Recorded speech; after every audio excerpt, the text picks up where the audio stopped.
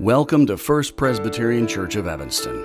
This Sunday's sermon was given by Senior Pastor, Reverend Dr. Ray Hilton. If you'd like more information about First Presbyterian Church of Evanston, please visit firstpresevanston.org.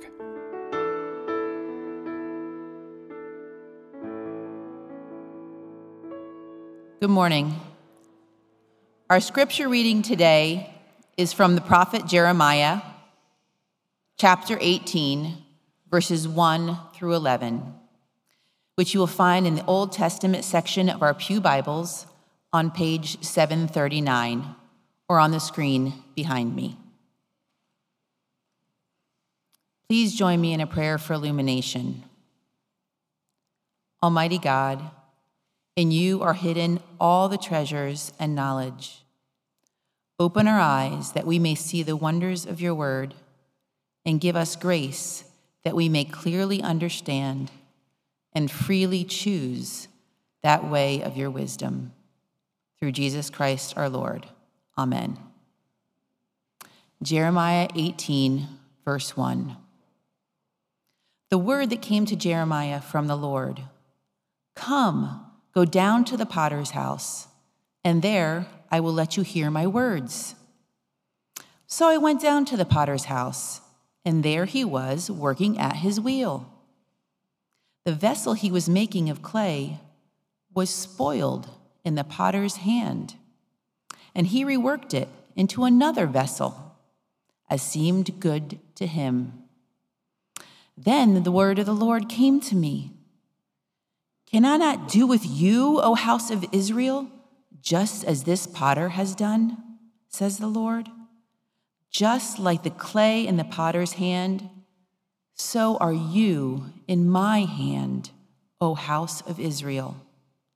At one moment I may declare concerning a nation or a kingdom that I will pluck up and break down and destroy it. But if that nation, concerning which I have spoken, turns from its evil, I will change my mind about the disaster that I intended to bring on it.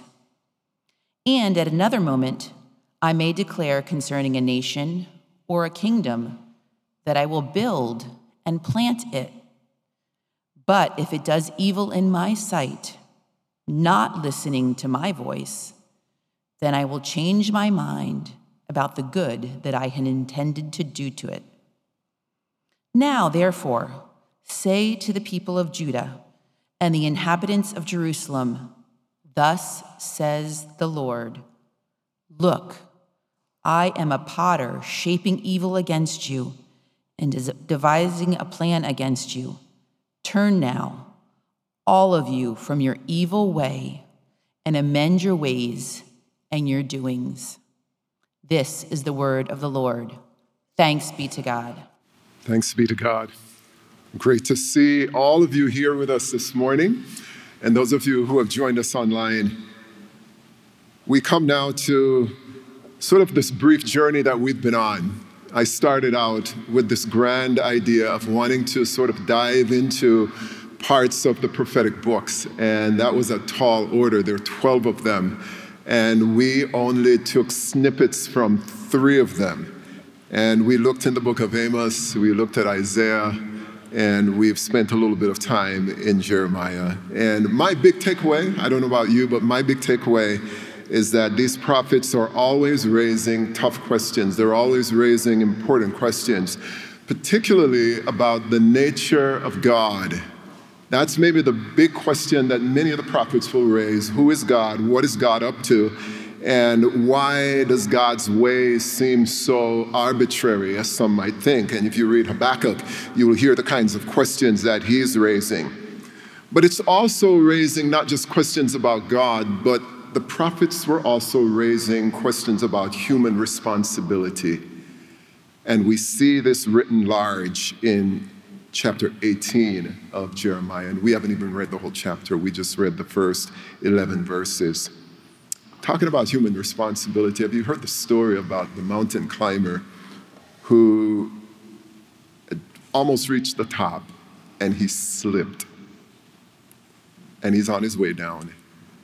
and he reaches out and he grabs onto sort of a piece of a branch, a scraggy kind of tree that's sticking out of the side of the mountain, and he held onto it.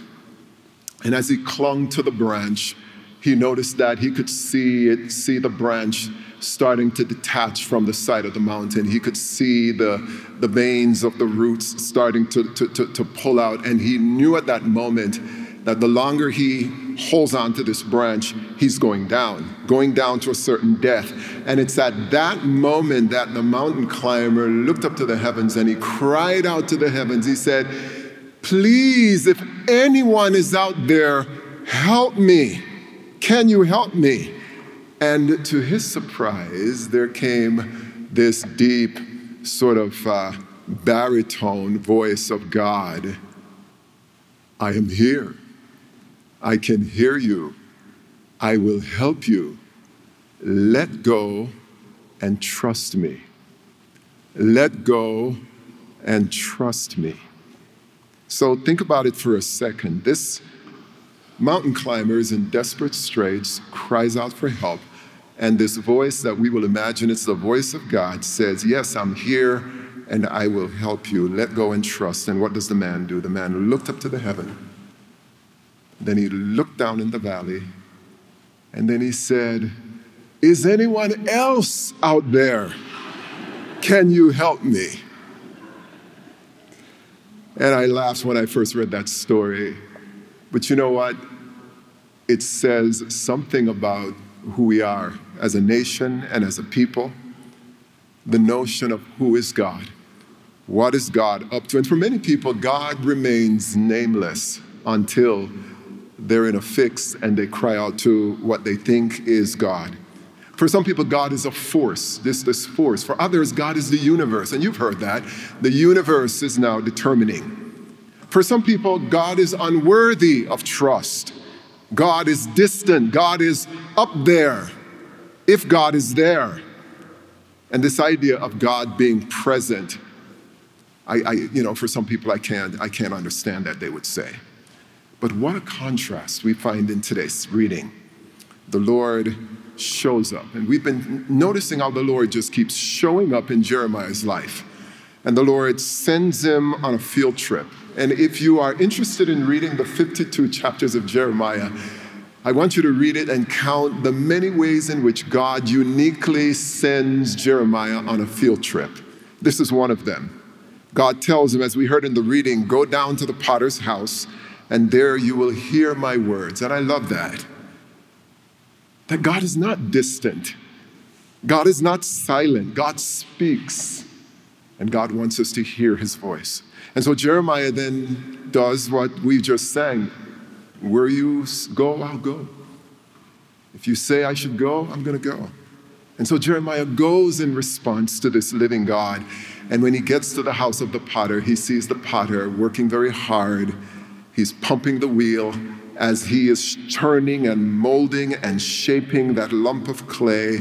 And with great skill and great dexterity, Jeremiah says that the potter is making some kind of a vessel. Maybe it's a bowl or a cup or a vase. But then as he is working on the clay, something happens and the clay gets marred.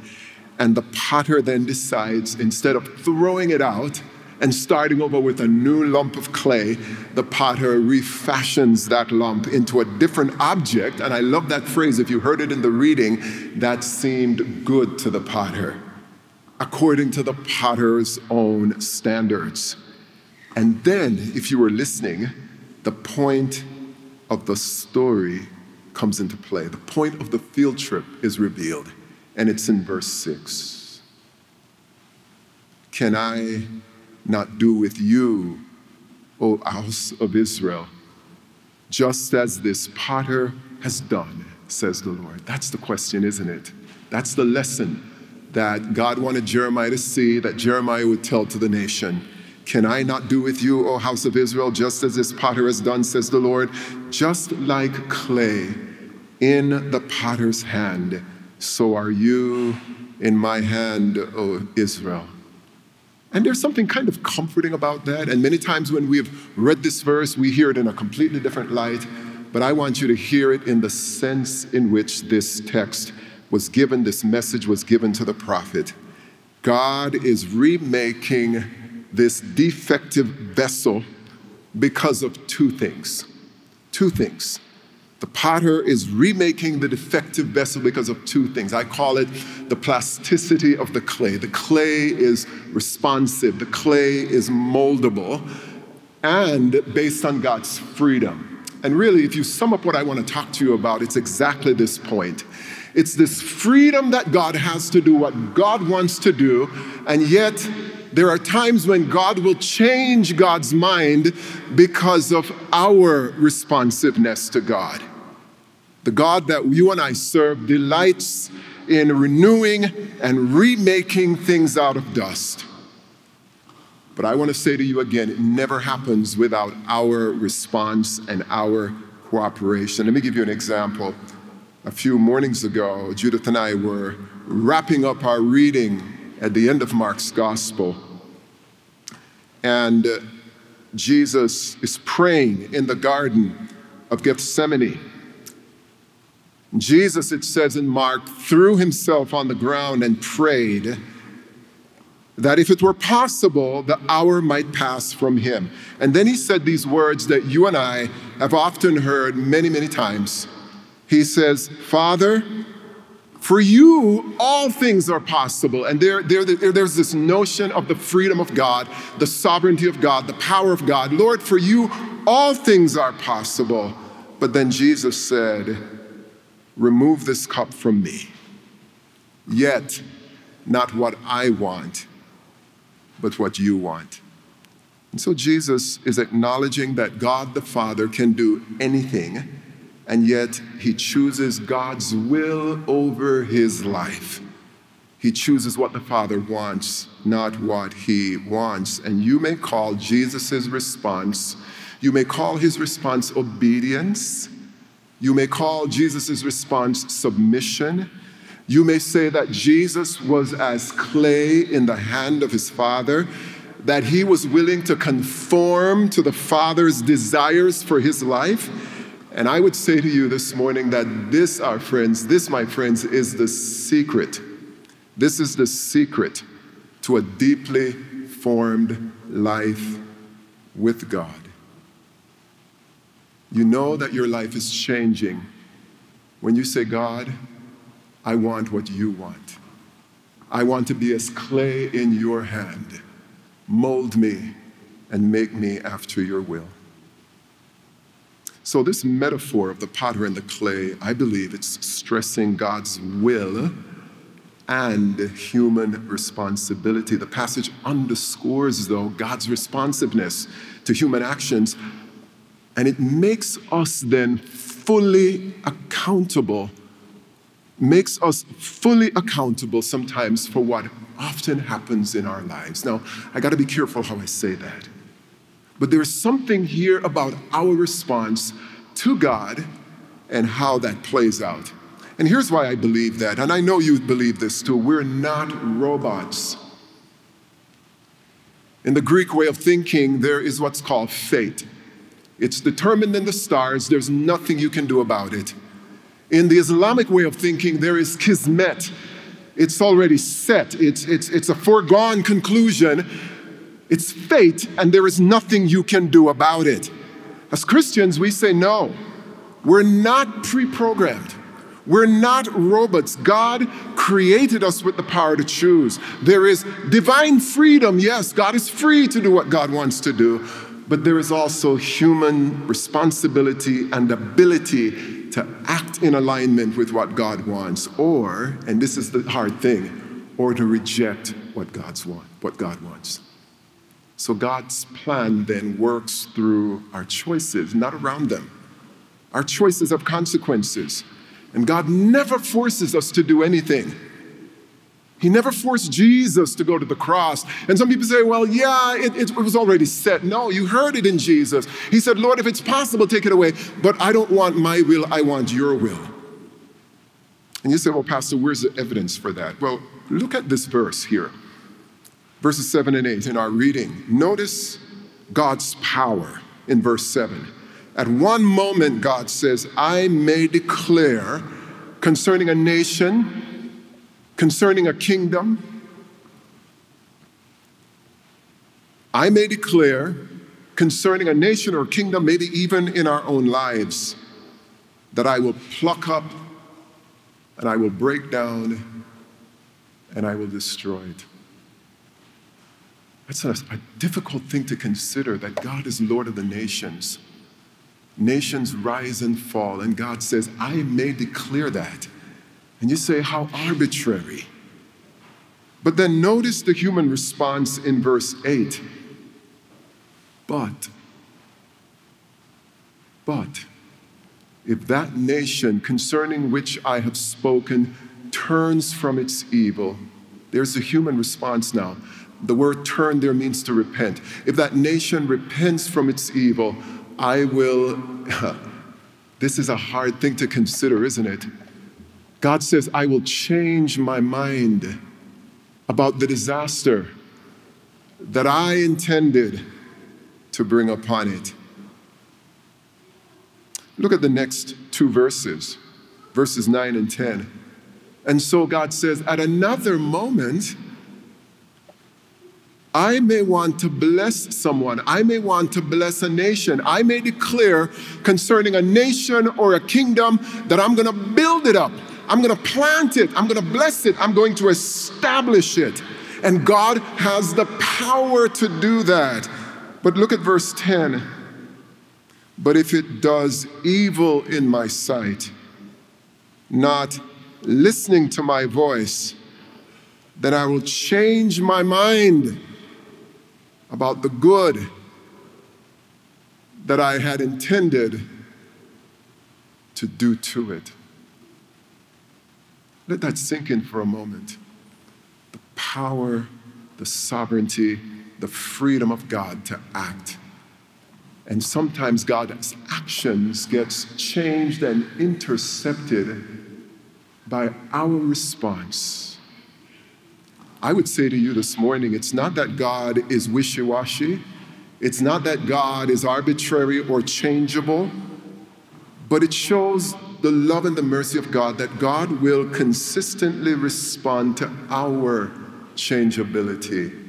That's what we were singing, change my heart, O God. Make it ever new. The divine potter can accept the once rejected. The divine potter can reject the once accepted. And so we get to verse 11. And Jeremiah really brings it home in verse 11. He says, now therefore say to the people of Judah and the inhabitants of Jerusalem, thus says the Lord, look, I am a potter, shaping evil against you and devising a plan against you. God is saying, I am orchestrating, I am molding, I am shaping circumstances to bring judgment on you. But it doesn't have to be this way, is what I hear as I read verse 11. Turn now. You hear the urgency. God, in Ezekiel, God says, I take no delight in the death of the wicked. Turn now, all of you, from your evil ways. Amend your ways, amend your doing. And it's as if God is saying, if you do that, I will then withdraw. I will smash this clay that I'm intending for evil, and I will remold it as a clay for blessing. And ultimately, if you read the rest of Jeremiah 18, it is a very grim passage of judgment. Two things happen. The people said, we're tired of you, Jeremiah. Everything that comes out of your mouth is doom, doom, gloom, gloom. We don't want to hear you anymore. That's number one. And secondly, he says, guys, can we figure out a way to kill this guy?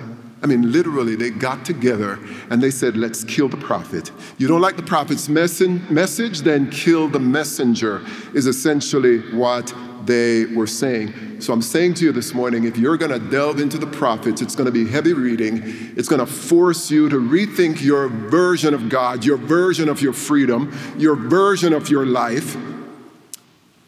But then we must also hear, when we read the prophets, the bad news.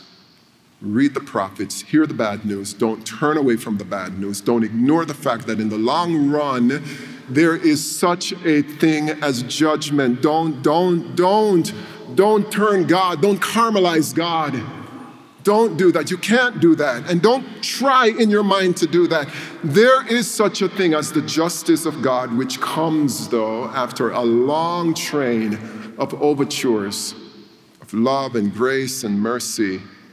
But the judgment comes eventually in response to the choices that we make. We're coming to the communion table here in a moment.